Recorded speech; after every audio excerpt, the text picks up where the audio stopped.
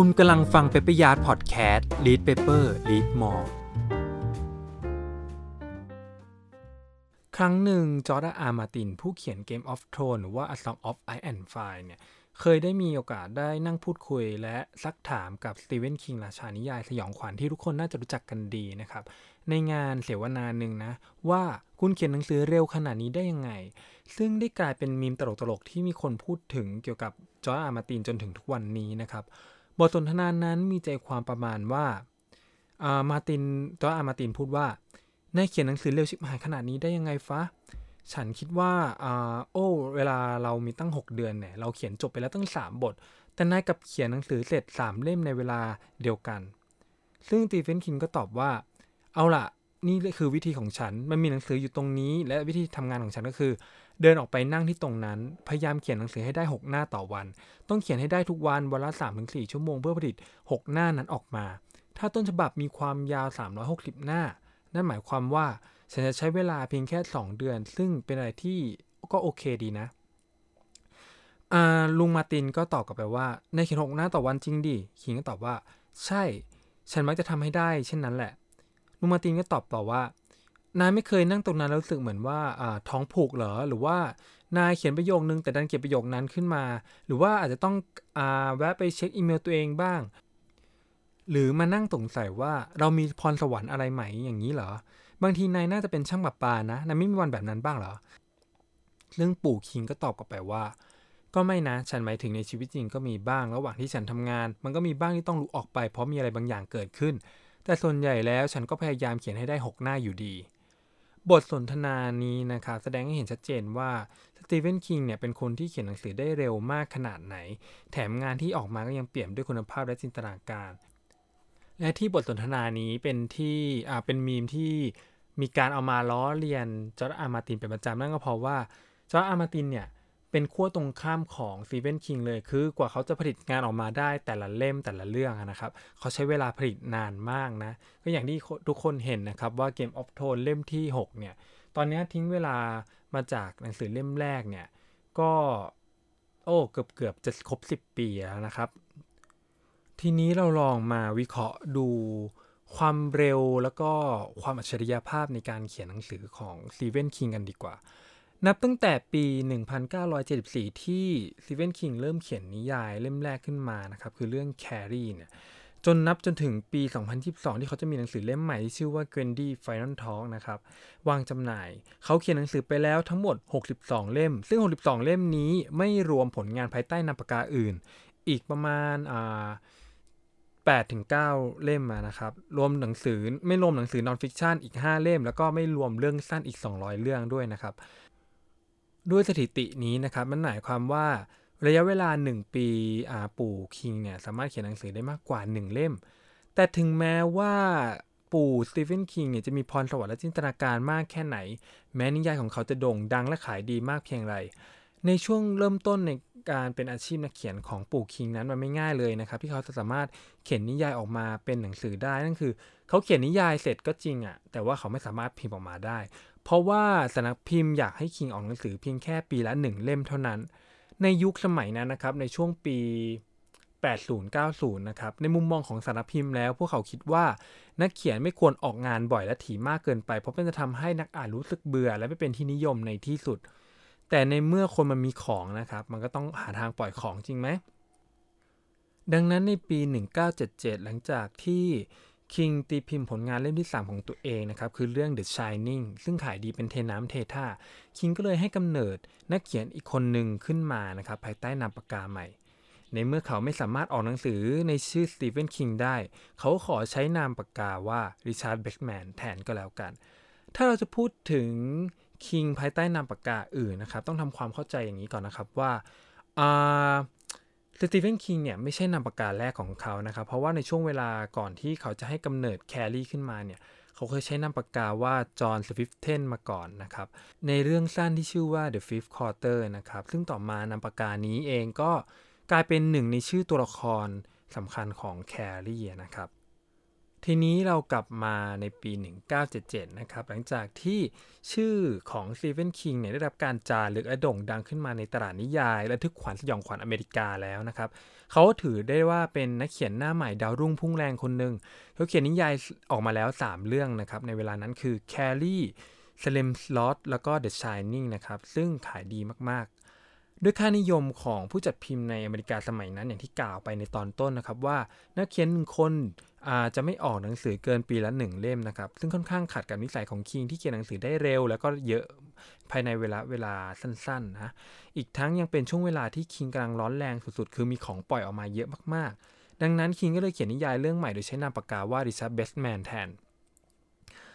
ในตอนแรกเนี่ยคิงคิดว่าเขาจะใช้นามปากกาว่า Gus Pilbery แทนนะครับซึ่งเป็นชื่อปู่ของเขาแต่ก็ตัดสินใจเปลี่ยนในภายหลังRichard Bestman เนี่ยเป็นชื่อที่เกิดจากการรวมกันของ2คำนะครับคือ1 Richard เนี่ยมาจากชื่อของ Richard Starr ซึ่งเป็นหนึ่งในตัวละครอาชญานิยายของ Donald E. Westlake ซึ่งเป็นนักเขียนที่คิงชื่นชอบส่วนนามสกุล Bestman เองก็มาจากชื่อวง Rock and Roll วงหนึ่งนะครับที่ชื่อว่า Bestman Junior Overdrive ซึ่งคิงได้ฟังเพลงของวงนี้นะครับตอนที่สำนักพิมพ์ขอให้เขาคิดนามปากกาใหม่ทั้งนี้ทั้งนั้นนะครับการที่สตีเฟน คิงตัดสินใจที่เขียนหนังสือเล่มใหม่ภายใต้นามปากกาใหม่เนี่ยไม่ใช่เพียงเพราะความต้องการอยากออกหนังสือ2เล่มในปีเดียวกันเท่านั้นนะครับแต่เขายังต้องการพิสูจน์ตัวเองว่านิยายของเขานั้นที่ขายดีเป็นเพราะพรสวรรค์หรือเพราะโชคกันแน่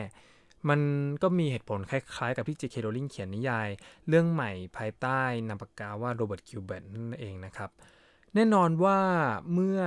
เราตัดสินใจที่จะพิมพ์หนังสือใหม่สักเล่มหนึ่งภายใต้นามปากกาใหม่เนี่ยเขาก็ยังต้องเลือกพิมพ์กับสำนักพิมพ์แห่งใหม่ด้วยนะครับ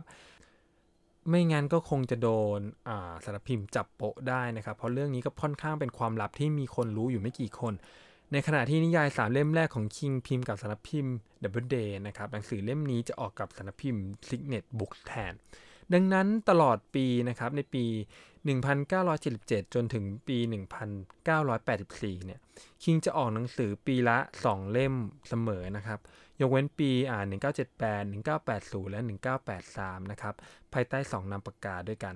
และในปี 1984 เนี่ยเป็นปีที่ท็อปฟอร์มที่สุดของคิงนะครับคือเขาสามารถออกหนังสือได้ถึง3เล่มภายในปีเดียวนะครับเราจะย้อนรอยให้ฟังดังนี้นะครับปี 1977 สตีเฟน คิงออกหนังสือเรื่อง The Shining ริชาร์ด เบตแมนออกหนังสือเรื่อง Range ปี 1978 สตีเฟน คิงออก The Stand นะครับริชาร์ด เบตแมนไม่มีผลงานปี 1979 สตีเฟน คิงออกหนังสือเรื่อง The Dead Zone ริชาร์ด เบตแมนออกหนังสือเรื่อง The Long Walk ปี 1980 สตีเฟน คิงออกหนังสือเรื่อง Firestarter ริชาร์ด เบตแมนไม่มีผลงานนะครับปี 1981 สตีเฟน คิงออกหนังสือเรื่อง Cujo ริชาร์ด เบตแมนออกหนังสือเรื่อง Road Walk ปี 1982 สตีเฟน คิงออกหนังสือเรื่อง The Dark Tower The Gallinger ริชาร์ด เบตแมนออกหนังสือเรื่อง The Running Man ส่วนปี 1983 อาจจะเป็นปีที่พิเศษค่อนข้างพิเศษของสตีเฟน คิงนะครับเพราะว่าเขาออกหนังสือ3เล่มภายใต้นามปากกาเดียวกับ3สำนักพิมพ์นะครับคือหนังสือเรื่อง Christine Pet Sematary แล้วก็ Cycle of the Werewolf นะครับแต่ส่วนของ Richard Bestman ไม่มีผลงานออกในปีนี้ 1984 นะครับ Stephen King ออกผลงานเรื่อง The Talisman และ The Eye of the Dragon นะครับส่วน Richard Bestman ออกหนังสือเรื่อง Thinner ซึ่งเป็นผลงานเล่มสุดท้ายที่ออกภายใต้นามปากกา Richard Bestman ของ Stephen King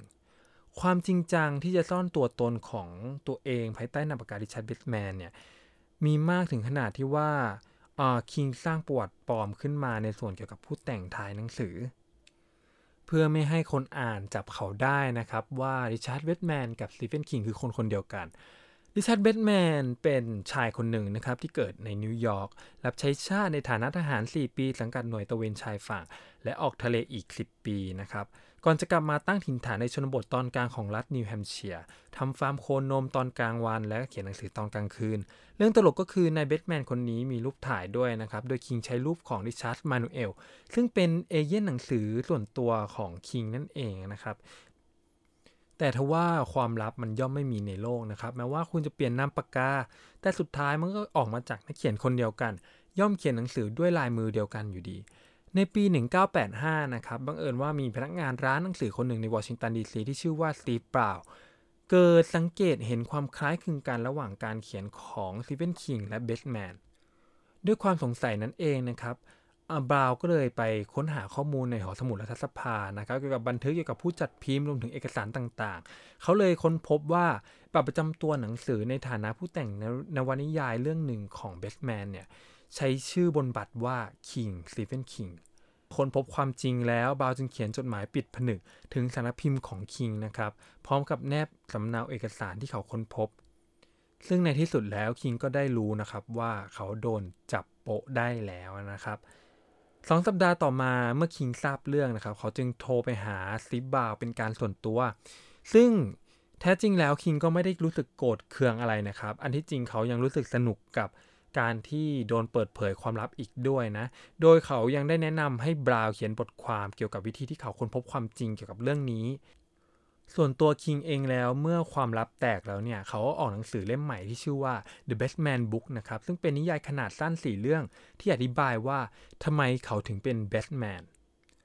นอกจากนี้ยังมีเรื่องเล็กๆที่คิงออกมาเปิดเผยในภายหลังนะครับว่าในตอนที่เขาโดนแฉความลับออกมาเนี่ยเขากำลังจะเขียนนิยายเรื่อง Mystery อยู่ซึ่งจริงๆแล้วเรื่อง Mystery เนี่ยเขาตั้งใจจะใช้นามปากกาว่า Richard Batman แต่เมื่อความจริงถูกเปิดเผยทำให้เมื่อนิยายเรื่องนี้ตีพิมพ์ออกมาในปี 1987 เขาก็จำเป็นต้องกลับมาใช้นามปากกาว่า Stephen King ตามเดิมถึงกันนั้นสตีเฟนคิงก็ยังไม่เลิกล้อเล่นนะครับเพราะเขาเคยออกมายอมรับแบบตลกๆด้วยนะครับว่าคนที่แฝงตัวแล้วใช้นามปากกาว่าริชาร์ด เบสแมนเนี่ยไม่ใช่เขาไม่ใช่สตีเฟนคิงแต่แท้จริงแล้วคือนักเขียนที่ชื่อว่าจอห์น สวิฟเทนต่างหากนะครับซึ่งก็อย่างที่ผมเล่าไปในตอนต้นนะครับว่าไอ้จอห์น สวิฟเทนเนี่ยก็เป็นนามปากกาแรกสุดที่คิงใช้ตอนที่เขียนเรื่องสั้นนั่นเองบทสรุปสุดท้ายแล้วริชาร์ด เบสแมนก็สามารถออกหนังสือตลอดชีวิตนะครับออกมาได้เพียงแค่5 เล่มเท่านั้นก่อนที่คิงจะเขียนคำประกาศสุดท้ายของเบสแมนออกมาว่าเขาเสียชีวิตกระทันหันด้วยโรคมะเร็งในสมอง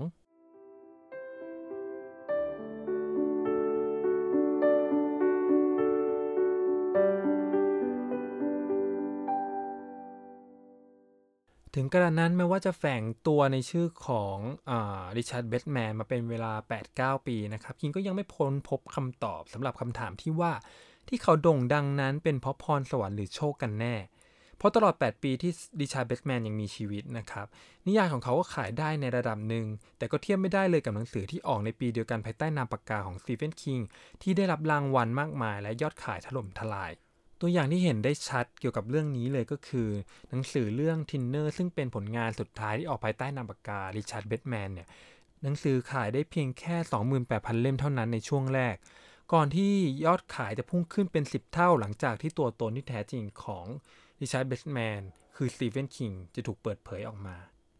ถึงกระนั้นนี่ก็ไม่ใช่เรื่องราวสุดท้ายของริชาร์ด เบสแมนนะครับเพราะว่าคิงก็ยังไม่หยุดที่จะเล่นสนุกกับตัวตนปลอมของเขาเช่นว่าคำอุทิศในหนังสือเรื่อง The Dark Half ที่ตีพิมพ์ในปี 1989 คิงขอมอบมันให้กับริชาร์ด เบสแมนผู้ล่วงลับซึ่งเดิมทีหนังสือเรื่องนี้คิงก็มีแผนว่าจะเป็นนิยายที่เกิดจากความร่วมมือในการเขียนของนักเขียน2 คนคือสตีเฟนคิงกับริชาร์ด เบสแมนและชื่อของแบทแมนยังถูกกล่าวถึงในนิยายของคิงต่อมาอีกหลายต่อหลายครั้งนะครับอย่างในหนังสือเรื่อง Wolf of the Collar ซึ่งเป็นหนังสือเล่มที่ 5 ในซีรีส์ The Dark Tower นะครับในเรื่องนี้เนี่ยจะมีหนังสือที่เด็กจะกลัวฝังหัวนะครับชื่อ Charlie the Chocho ซึ่งถูกเปิดเผยในภายหลังว่าหนังสือเล่มนี้ถูกเขียนขึ้นมาโดยคลาวเดีย เยเนส เบทแมน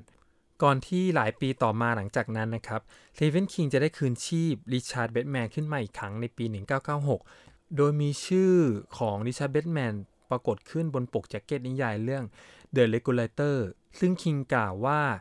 ต้นฉบับหนังสือเล่มนี้นะครับถูกเขียนขึ้นเมื่อหลายปีก่อนแต่ต้นฉบับเพิ่งถูกค้นพบโดยภรรยาม่ายของเบทแมนก่อนที่ชื่อของริชาร์ด เบทแมนจะกลับมาอีกครั้งใน10 กว่าปีต่อมานะครับในหนังสือเรื่อง Braceซึ่งคิงประกาศบนเว็บไซต์ของตัวเองนะครับว่าเขาค้นพบต้นฉบับหนังสือเล่มนี้ในห้องใต้หลังคาซึ่งเป็นต้นฉบับที่เขาไม่ได้รับการตีพิมพ์ซึ่งหนังสือเล่มนี้เนี่ยถูกเขียนขึ้นมาก่อนที่จะเขียนเรื่องแครี่เสียอีกและบนหนังสือปกเล่มนี้ก็ระบุว่าเขียนโดยริชาร์ด เบทแมนคำนำโดยสตีเฟนคิง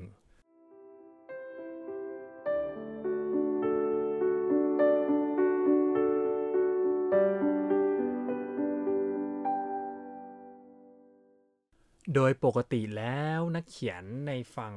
อเมริกาหรือว่าเนี่ยเขียนในฝั่งฝากประเทศตะวันตกนะครับจะไม่ค่อยนิยมที่จะมีการเปลี่ยนนามปากกาหรือใช้นามปากกาเยอะแยะสักเท่าไหร่นะครับเขามักจะสร้างนามปากกาเดียวแล้วก็ทำแบรนดิ้งนามปากกานั้นให้แข็งแรงไปเลยนะครับไม่ว่าจะเป็น J.K. Rowling Stephen King เองก็ตามนะครับแต่ทุกครั้งถ้าเราพบว่ามีนักเขียนตะวันตก1คนเนี่ยที่มีมากกว่า1นามปากกาแล้วเราก็มักจะพบเรื่องราวสนุกๆที่อยู่เบื้องหลังของนามปากกาเหล่านั้นเสมอนะครับก็ถ้าใครว่างๆก็ลองไปจับผิดนักเขียนที่ตัวเองชื่นชอบดูนะครับว่ามีใครแอบใช้นามปากกาอื่นอยู่หรือเปล่าขอให้ทุกคนมีความสุขกับการอ่านครับสวัสดีครับ